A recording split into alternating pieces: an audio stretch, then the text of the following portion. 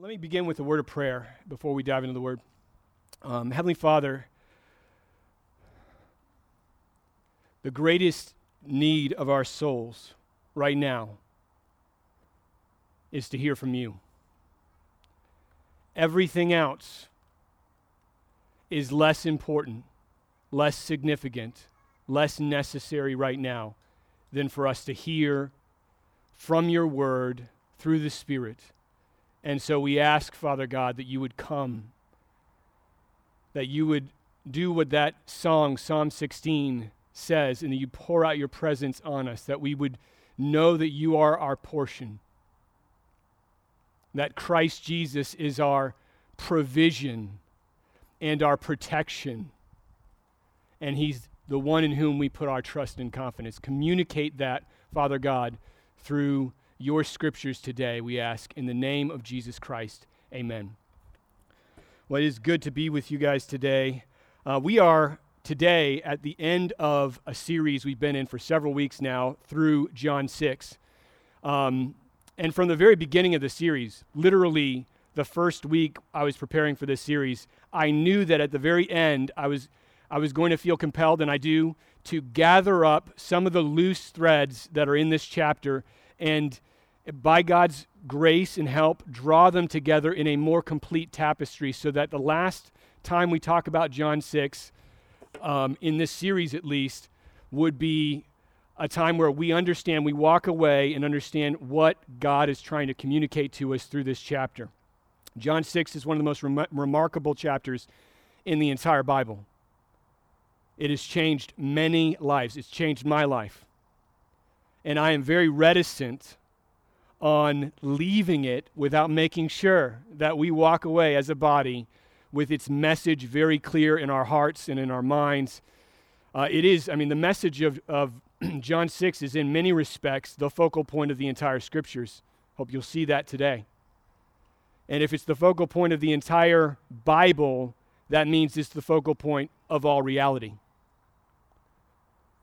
And I think we will see that today together. John 6 began, and we're going to get to the text in just a second. John 6 began with it being the reality of John 6. The message of John 6 was introduced to us in the form of a test. I don't know if you remember this, but at the very beginning, the first week that we looked at this chapter, you may recall in John 6:4, the author writing these words, Now the Passover, the feast of the Jews, was at hand. Lifting his eyes then, and seeing that a large crowd was coming toward him, Jesus said to Philip, Where are we to buy bread so that these people may eat?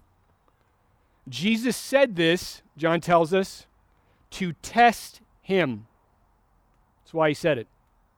For he himself knew what he would do. Jesus knew what he was going to do before he even asked the question. That's how John 6 began. It began with a test.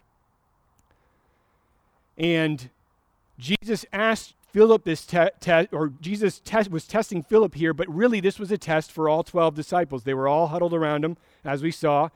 And this is a test that's not only for them, but it's for us. It is a test for you and me who would read this account later, 2,000 years later. We are not exempt from this test. Just because we're separated by 2,000 years does not get us off the hook. When we come to this text, when we come to John 6, we are embracing the question that Jesus asked Philip here, this test. And the essence of this question is, how do we respond to the Christ presented to us in John 6?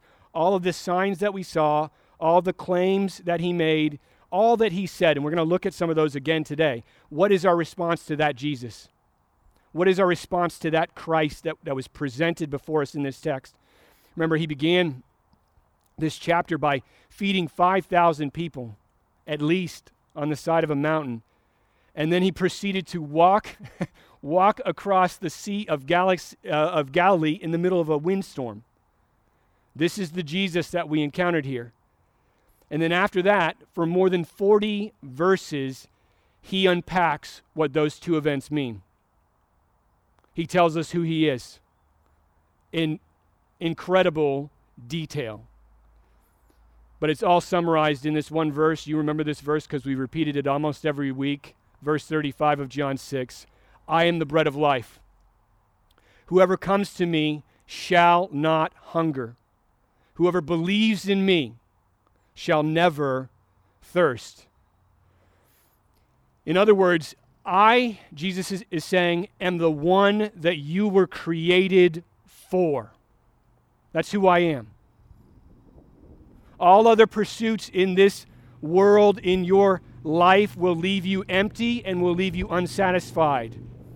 So come to me, the true bread from heaven, and feed on me, he says. Eat of me, drink of me, and be satisfied forever. And upon hearing this message, the crowd leaves. That was what we saw last week. They leave this message because in many ways this crowd is a lot like us.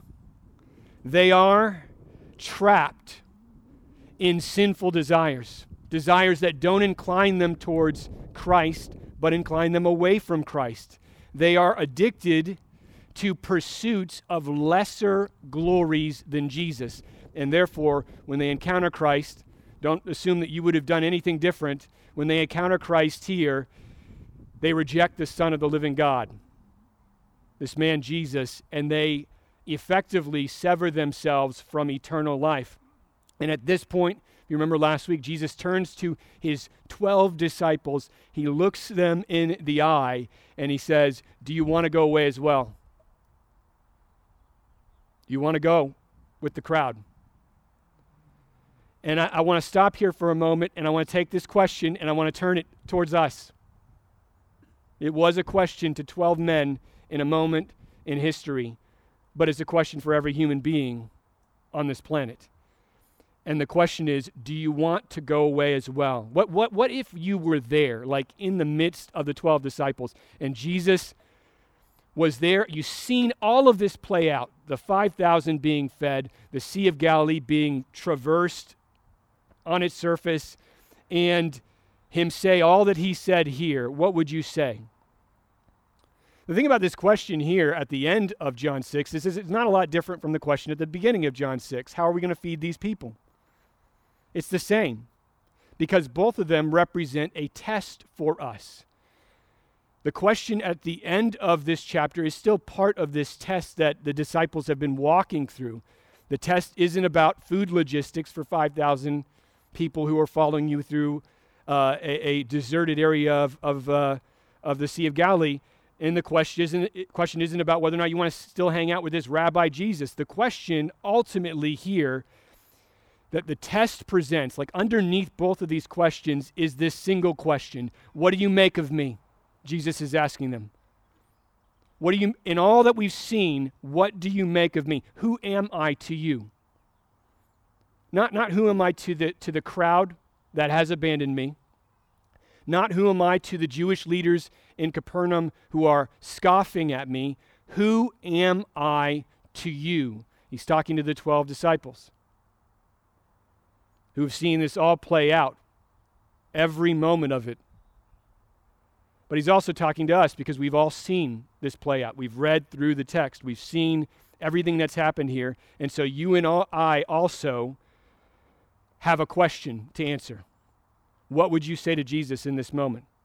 What would your response be? If he asked you that after all that you've seen, do you want to go away as well? I asked Rachel this on the way home from church yesterday. I kind of knew where I was going to end up. Like I said earlier, we were going to get burgers. And I said, if Jesus asked you that question that he asked the disciples at the end, do you want to go away as well?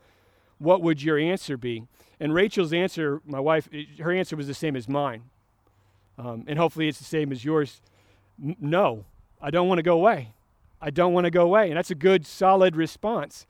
But that's not the response Simon gives. Simon Peter doesn't give that response. The answer that he gives to Jesus is incredible. It's in John 6:68. It's not a simple no. It's not I'm going to stick around here for a little longer.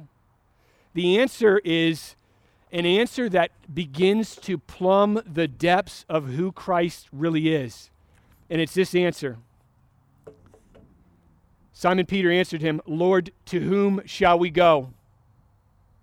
You have the words of eternal life, and we have believed and we have come to know that you are the Holy One of God. That is an amazing answer. Think about what he's saying here. He begins with a simple question, Lord, to whom shall we go? What does he mean by that? Well, he means that there isn't anyone we could go to if we wanted to. There's no one. Who could we possibly leave for you? There's no one that can satisfy the soul's deepest longings, and there's no one who can meet our greatest needs but you, Jesus. That's the statement that he's making by asking that question. The implication here, and it's a fair implication, is if there was someone else that we could go to, we would go to them. I mean, that's the point. But here's the thing. There's no one better than Christ. There's no one better than Jesus. He is the only place in the universe, Simon is saying here, where we can be satisfied, eternally satisfied. And in coming to him and receiving him and believing in him, the whole flow of this passage has taught us that's where eternal life is. Eternal life is trusting in Jesus. Peter knows this as a fact. He's not dilly-dallying. He says, you have the words of eternal life, Jesus. You alone. And we have believed and come to know, not just think, not just hope, maybe, but to know that you are the Holy One from God. So this is the disciples passing the test that we saw in verse 6, the test that this question represents at the end. They see Christ here for who he really is. They see his matchless, unparalleled glory, the glory as of the only Son from the Father. That's John 1. They see that and they believe in him, which, if you recall the first week, that's a long way off from where they were. I mean, where they were the first week, we had summarized the state of their hearts after the incident on the Sea of Galilee from Mark 6:52, which told us that they're, even after the feeding of the 5,000, and even after him walking on the Sea of Galilee, they were amazed and confused about the whole thing and did not, Mark says, understand the loaves, what had happened on the mountain, but their hearts were hardened. That's how Mark describes their state after those two signs. They saw the signs just like the crowd saw the signs. That's really cool that you can do these things for us, Jesus. That's awesome. You can provide us food. You can protect us in the middle of the storm. But they didn't see through those pictures to the infinite value and worth of Jesus to meet every need eternally. So what happened here? How did they get to this? What was it that the disciples saw and heard which elicited this response from Peter? This is an extremely important question, obviously, for people in your lives who do not know Jesus. For those who don't trust in Christ, this is a huge question. What is it about Christ that should draw them to Jesus? But this is an important question for us, for believers, for those who do trust in Christ, whose faith wasn't just a one-time event at the beginning of our Christian walk, but whose faith is a daily, perpetual reality through the ups and downs of life over the entire course of our lives, since the moment we first believed. We need to hear this too. We need to know what this is. What is it that they saw? And so, to close this series, what I want to do, something I don't normally do, but I'm going to have 3 sermon points. So if you're a note taker, this is great. It's going to be awesome for you.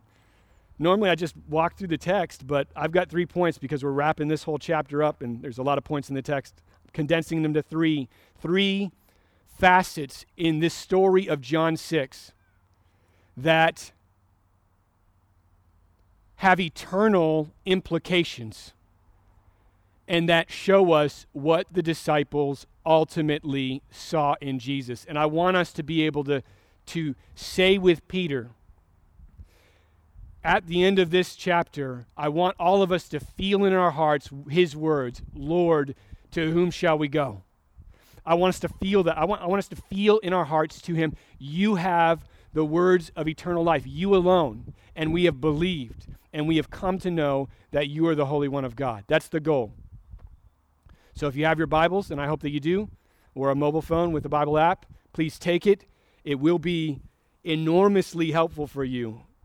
Turn with me to John 6. We're going to start in verse 11. John 6:11. I want you to see these in the scriptures,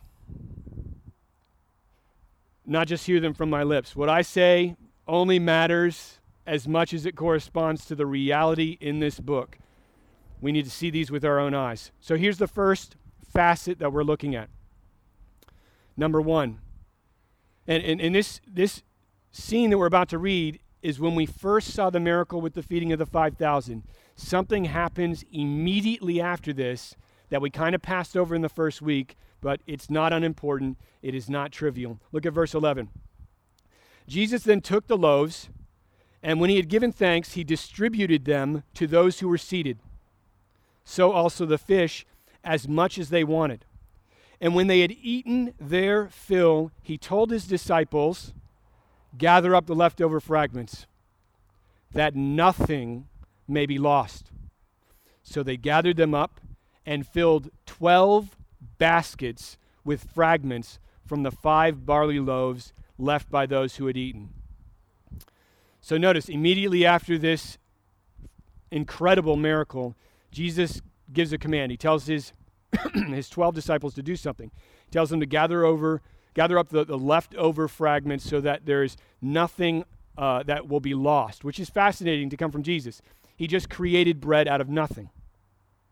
He can make food out of thin air. Why does he want to keep scraps, the leftovers? Well, in part, this act makes the sign, the miracle that he just did, vividly clear. You cannot get 12 baskets filled with bread from 5 barley loaves. That is not scientifically or physically possible unless you're Jesus. No one could mistake what happened here. This scene clearly proves that something supernatural had taken place, something beyond anyone's explanation. This was a miracle. But is that all that's going on here?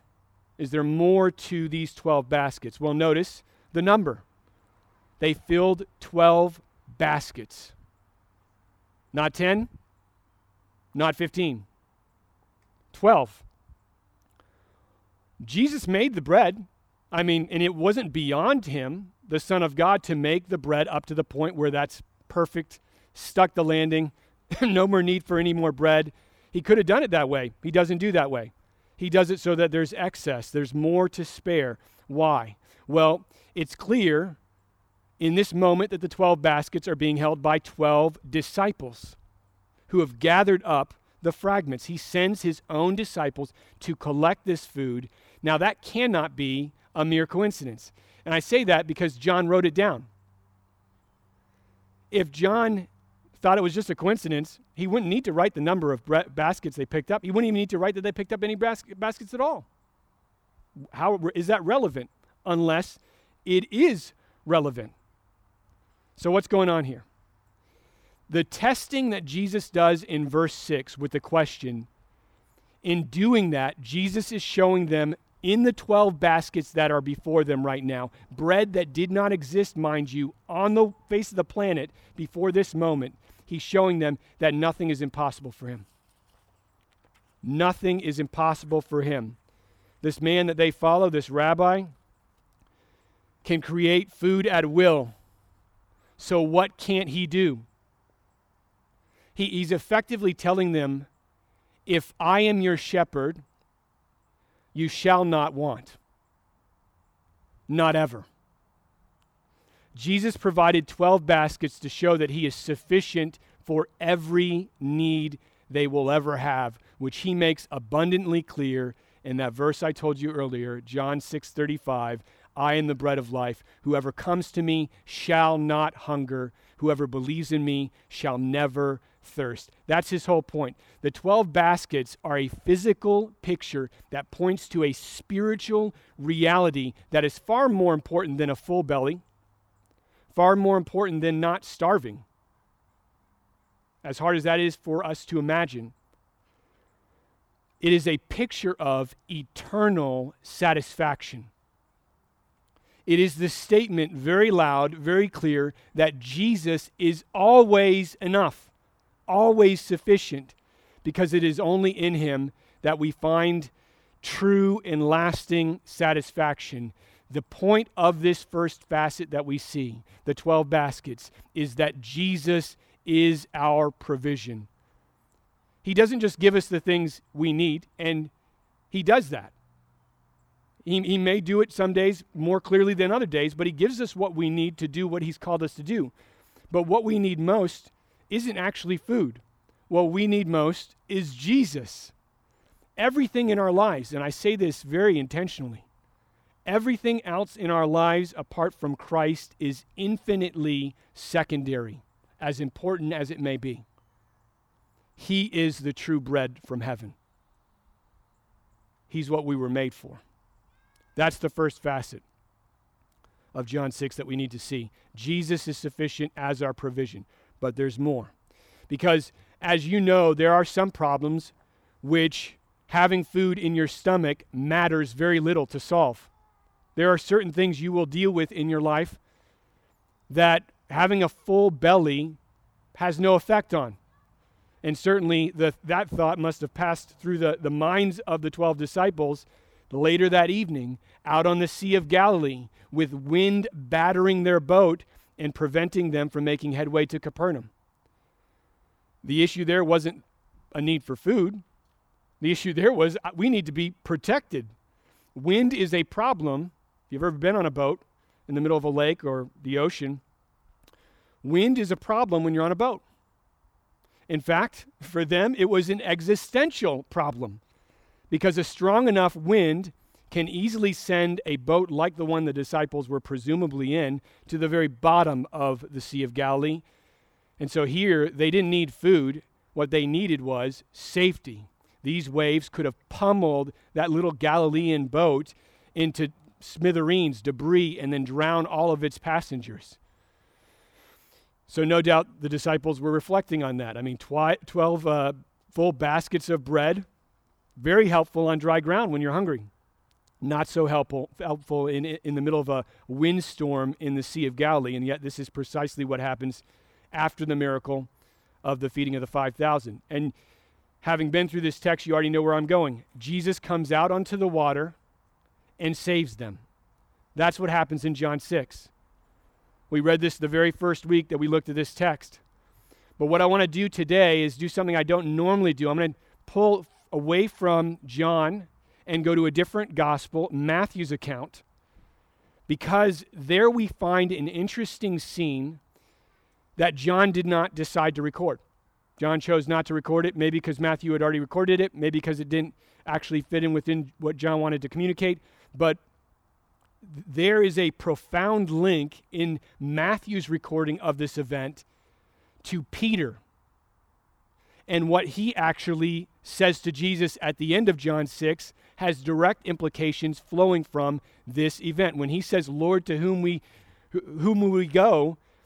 That's not where Peter was the night before. And we're going to see that right here. So Matthew 14, verse 22. So stick your hand in John 6 because we'll get back to that. Matthew 14, 22. Just after the feeding the 5,000, this is Matthew's account of the same event. So look at this. Immediately he, that's Jesus, made the disciples get into the boat and go before him to the other side while he dismissed the crowds. And after he had dismissed the crowds, he went up on the mountain by himself to pray. When evening came, he was there alone. But the boat by this time was a long way from the land, beaten by the waves, for the wind was against them. In the fourth watch of the night, that's between 3 a.m. and 6 a.m., Jesus came to them. walking on the sea. But when the disciples saw him walking on the sea, they were terrified and said, "It is a ghost," which is probably what we would do. And they cried out in fear. But immediately Jesus spoke to them, saying, "Take heart, it is I. Do not be afraid." And Peter answered him, "Lord, if it is you, command me to come to you on the water." He said, Jesus, "Come." So Peter got out of the boat and walked on the water and came to Jesus. But when he saw the wind, he was afraid, and beginning to sink, he cried out, "Lord, save me." Jesus immediately reached out his hand, took hold of him, saying to him, "O you of little faith, why did you doubt?" And when they got into the boat, the wind ceased, and those in the boat worshiped him, saying, "Truly, truly, you are the Son of God." So this is clearly a different angle and perspective of the same event that we read back in John 6 a few weeks ago. But it's important because it gives us, like I said, a glimpse into Peter's heart and mind after the feeding of the 5,000. So he sees Jesus here walking on the water in the middle of a windstorm. And something in Peter clicks about who Jesus is. This is not a normal man. This is not even a really great rabbi. This is not even a miracle worker who can heal people. He is walking on the water like he owns the water. Like someone who tells the water what to do and the water obeys him. That's what Jesus looked like out there. And Peter sees this. And so he gets brave. He does what Jesus told them to do. He takes heart, puts off his fear. And so if Jesus can walk on the water by his own will, then certainly he could command Peter, "Come," and Peter could do what we all know is scientifically impossible, what we know is categorically inconceivable. Peter could walk on the surface of the Sea of Galilee as wind is battering it and huge waves are climbing up into the sky. Now try to envision this. Try to put yourself there. This is not normal. This is profound. This is wild. I doubt, maybe you're super brave. I would not have said this to Jesus. I would have stayed in the boat, sat a little bit lower, and said, "Thank God it's him." But Peter does this. Peter asked Jesus to command him to walk out on the water, and Jesus doesn't rebuke him here. Jesus could have said, "Are you kidding me, Peter? Only I can walk on the water because I made it. You need to stay in the boat, and I'll come to you." He could have said that to Peter, but he doesn't. Look what he says. "Come. Come, Peter." He commands Peter to walk on the water, and Peter does. This fisherman who has spent years of his life on this same body of water, tossing nets in to catch fish, pulling them up into his boat. Now he is, listen to me, walking on it like it's dry ground. But then he sees the wind, and he freaks out. It looks scary. And he starts to sink. And he does what all of us should do.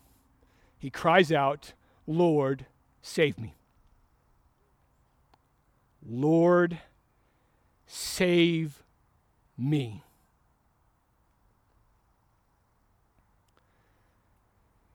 And Jesus does. He reaches into the water, however deep he had to, pulls Peter back up, and then comes the rebuke. A gentle, gracious rebuke. "Oh, you of little faith, why do you doubt?" It was such a bold request, and yet here Peter is after looking at the wind, after looking at the waves, after seeing how threatening it really was, he begins to sink. Because although Peter understood some things about Jesus and was shocked and amazed about what he was capable of, it still hasn't fully sunk in yet. It says here that when Jesus stepped into the boat, the wind ceased. We saw that in John 6. Matthew tells us that the disciples at that point worshiped him, which is right. He should be worshiped. But we know from our time in Mark that they still don't fully understand. They make a confession of faith here about him being the Son of God, but Mark told us at the end of the same event that their amazement isn't a result of truly understanding and comprehending who Christ is and trusting him with their lives. That's not what's going on here. Because Mark said at the end of this sequence, they were amazed because they didn't understand the loaves and because their hearts were hardened. That's why they were amazed. They still did not understand what was going on. They don't see that Jesus is actually not only someone who can protect them in all situations, but Jesus is the source of eternal protection. He's not only the all-sufficient provision of our souls, the bread of life, but he is our all-sufficient protection. And the protection that Christ provides isn't just temporary. It's not here one day and gone the next. It's not ephemeral. The protection Christ provides is everlasting. It never goes away. So listen to me very clearly here. To be in the arms of Jesus, like Peter was, is to be in the only truly safe place in the entire universe. There's nowhere else that's safer than this. We may think our homes are safe. We may think our neighborhoods are safe. Our communities are safe. We may feel like our country is a safe country to live in. We may exercise all the time. We may eat healthy. We may do all the things to keep our life on track, and those are sensible things to do. But let me be real with you. None of that will protect you forever. It can't. The only reality that will protect you forever, for all eternity, is Jesus Christ. Period. Every other thing will fail you one day. It will. Which is precisely what Jesus communicates in his discourse when he gets to Capernaum and is teaching in the synagogue. In fact, that was the key point that he made immediately after saying that he was the bread of life. Listen to this from John 6:37. Jesus tells them, the crowd and his disciples, all that the Father gives me will come to me.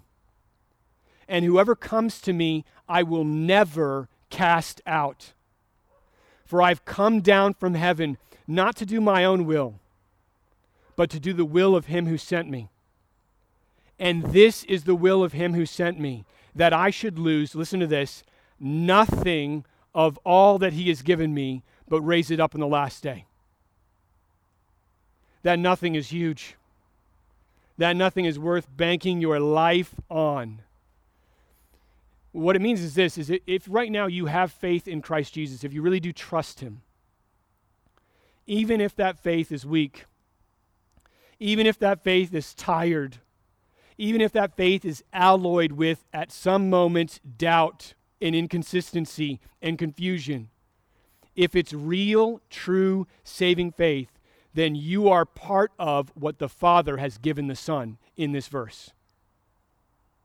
And therefore you are part of this promise. This verse, if your faith is in Christ, is talking about you.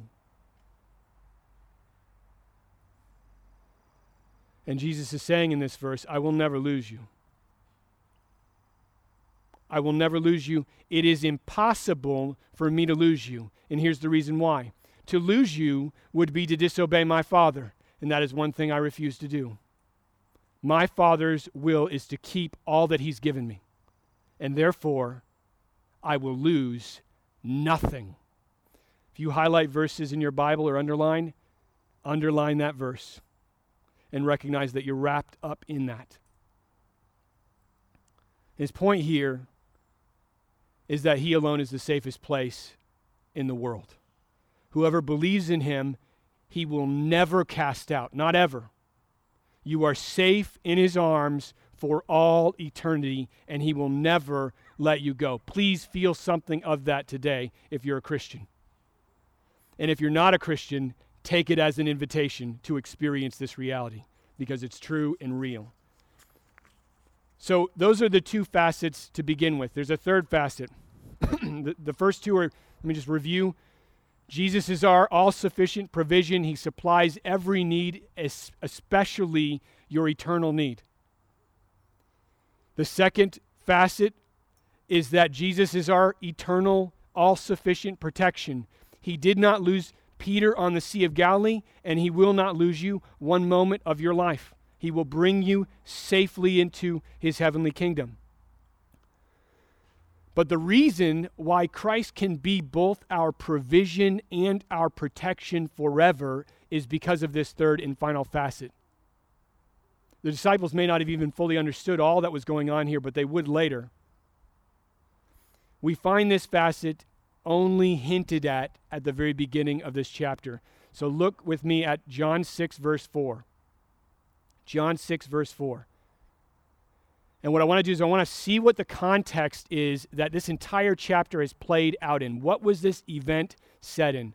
John makes it clear right at the beginning. John 6, verse 4. Now the Passover, the feast of the Jews, was at hand. That is an interesting statement to make because John never ever returns to tell us why this is important. That's the first and the last time he mentions the Passover feast in John 6. In fact, when we get to chapter 7, he's completely forgotten, quote unquote, about that. And he's moved on to the Feast of the Booths. So we have to ask, why would John waste ink? You don't waste ink in the first century, if you can help it, on telling us about the Passover here. What's the point of that? Why mention it here? Mentioning an event, a Jewish feast that is about to take place before a pivotal miracle on the side of the mountain that leads to and triggers everything else we see in this chapter. Why do that?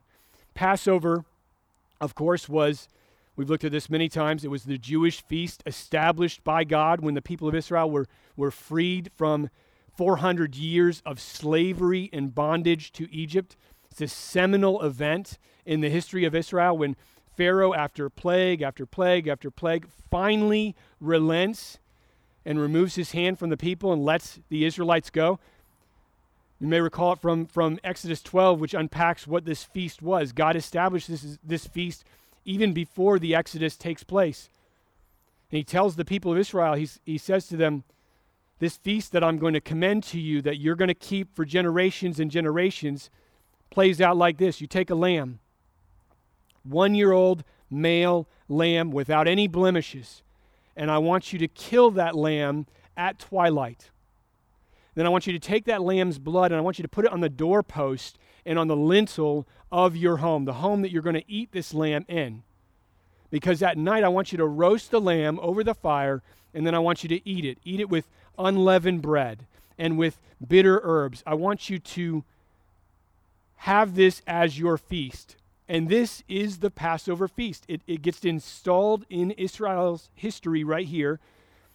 And the reason why this feast is necessary for them to leave Egypt is because of the final plague, which you all know if you've seen Prince of Egypt or if you've read Exodus. Exodus 12, verse 12, in that passage, God explains very clearly why he needs them to do this feast, why he wants them to put the blood on the doorpost and on the lintel. This is what he says, Exodus 12:12. I will pass through the land of Egypt at that night, and I will strike all the firstborn in the land of Egypt, both man and beast. And on all the gods of Egypt I will execute judgments. I am the Lord. I am Yahweh. The blood shall be a sign for you on the houses where you are. When I see the blood, I will pass over you, and no plague will befall you to destroy you when I strike the land of Egypt. That's God's explanation of why they have this Passover feast. And the feast is repeated generation after generation to remember this moment when God broke the death grip that Pharaoh had on the people of Israel by taking Egypt's firstborn. They took his firstborn, Israel, and he's turning their sin against them and saying, now I'm going to take your firstborn. You took mine, and I'm going to show you what it feels like to lose yours. And that's the only thing that could free the people of Israel. Every other thing had been exerted by God in those plagues.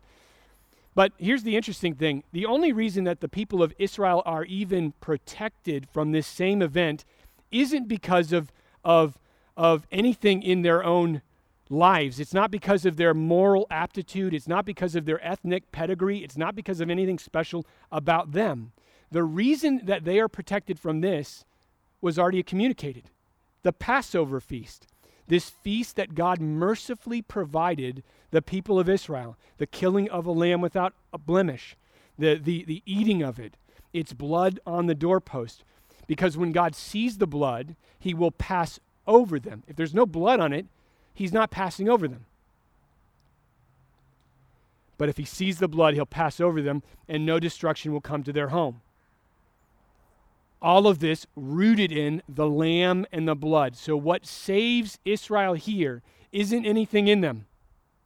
What saves them is God's provision, his gracious and merciful provision of Passover. Provision and protection from his just judgment of Egypt.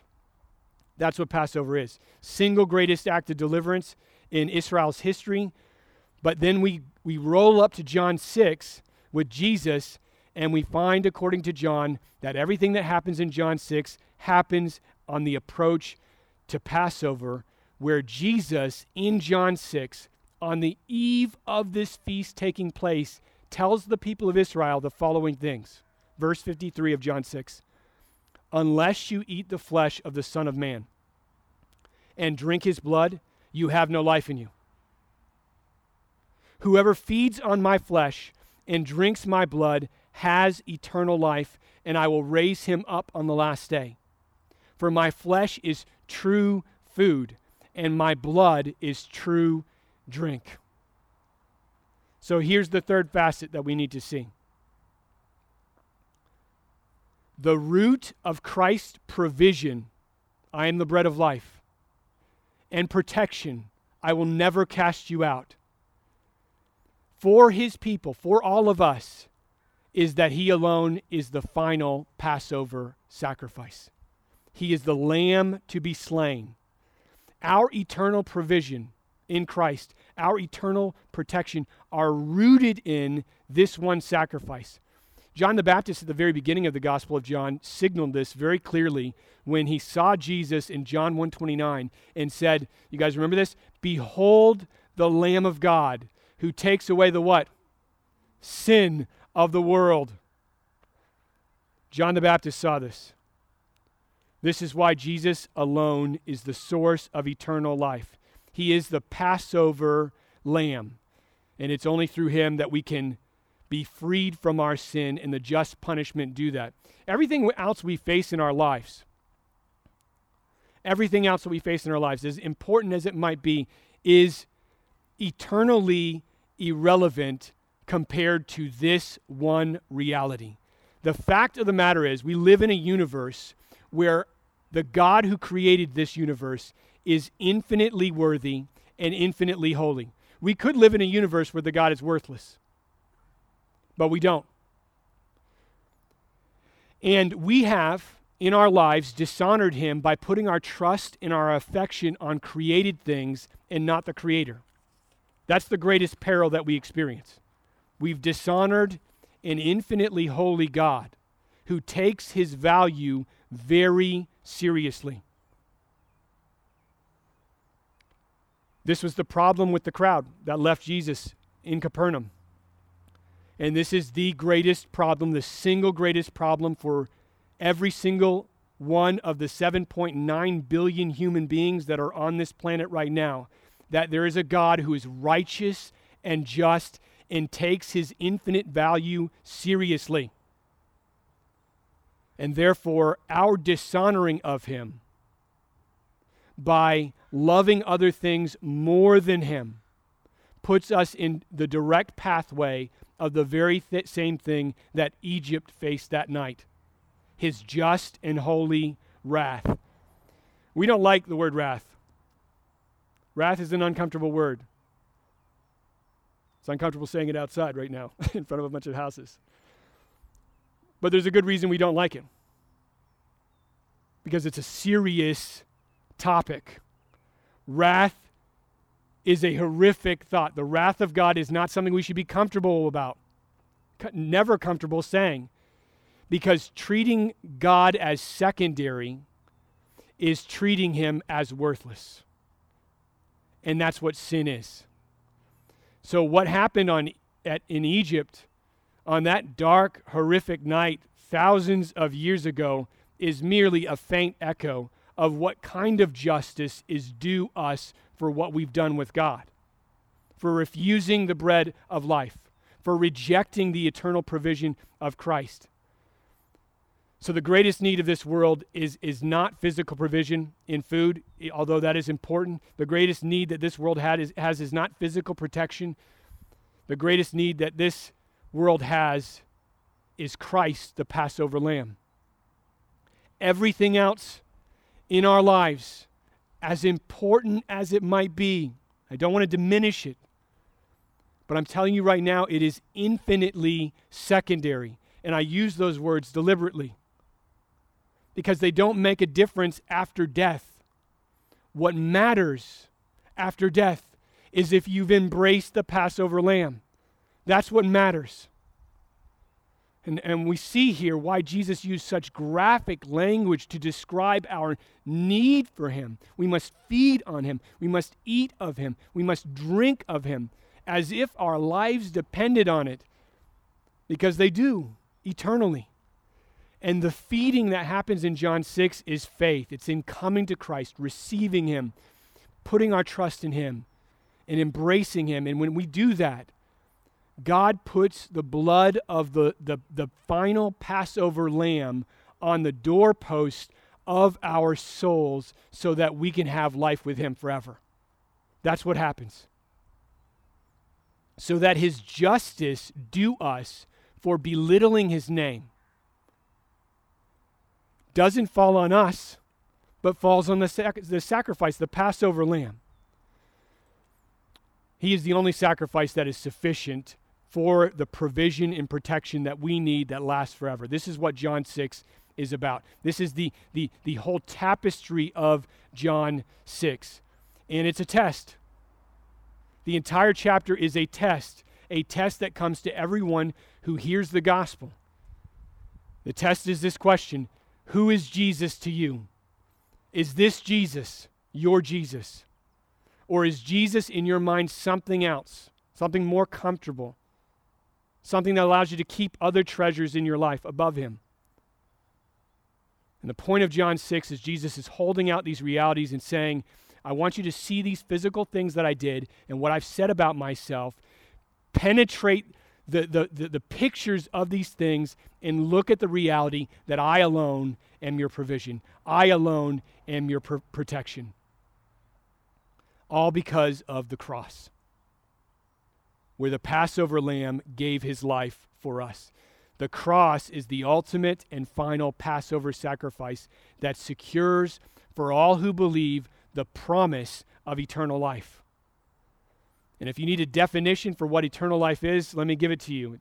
Psalm 16 is the last song we sang. And at the last verse of that psalm is, in your presence there is fullness of joy, and at your right hand there are pleasures forevermore. That's Psalm 16:11. And what that means is eternal life is unceasing, boundless joy in the presence of the one for whom our souls were made. That's what it is. And that's who Jesus is. Do we see him as this? Do we come to him as this? Have we passed the test? If you don't see Jesus as this today, if I'm describing a Jesus that is foreign to you as your provision and as your protection, then I'm pleading with you. Hear the words that I say. He offers himself as these things freely to all who believe. Come to him. Believe in him. Trust him. Set your affections on him, and this is yours. And if your faith is in Christ today, if you recognize this Jesus, and you love this Jesus, and this Jesus is your treasure, then in the next few moments, we're going to be singing. And we're going to do what we do every week. We're going to participate, if you're willing, in the Lord's Supper. There's single-serve communion cups over on the table. During the song, you can grab them.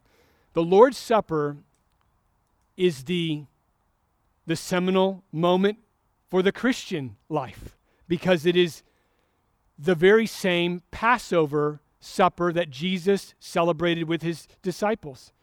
And so as you take the elements, as you partake in the cup and the bread, I want, for those who believe, to commend to you one more time the words of Peter. I want to give you his response. I want Jesus to be for us what he was for Peter in that moment in John 6, when Peter said to Jesus, Lord, to whom shall we go?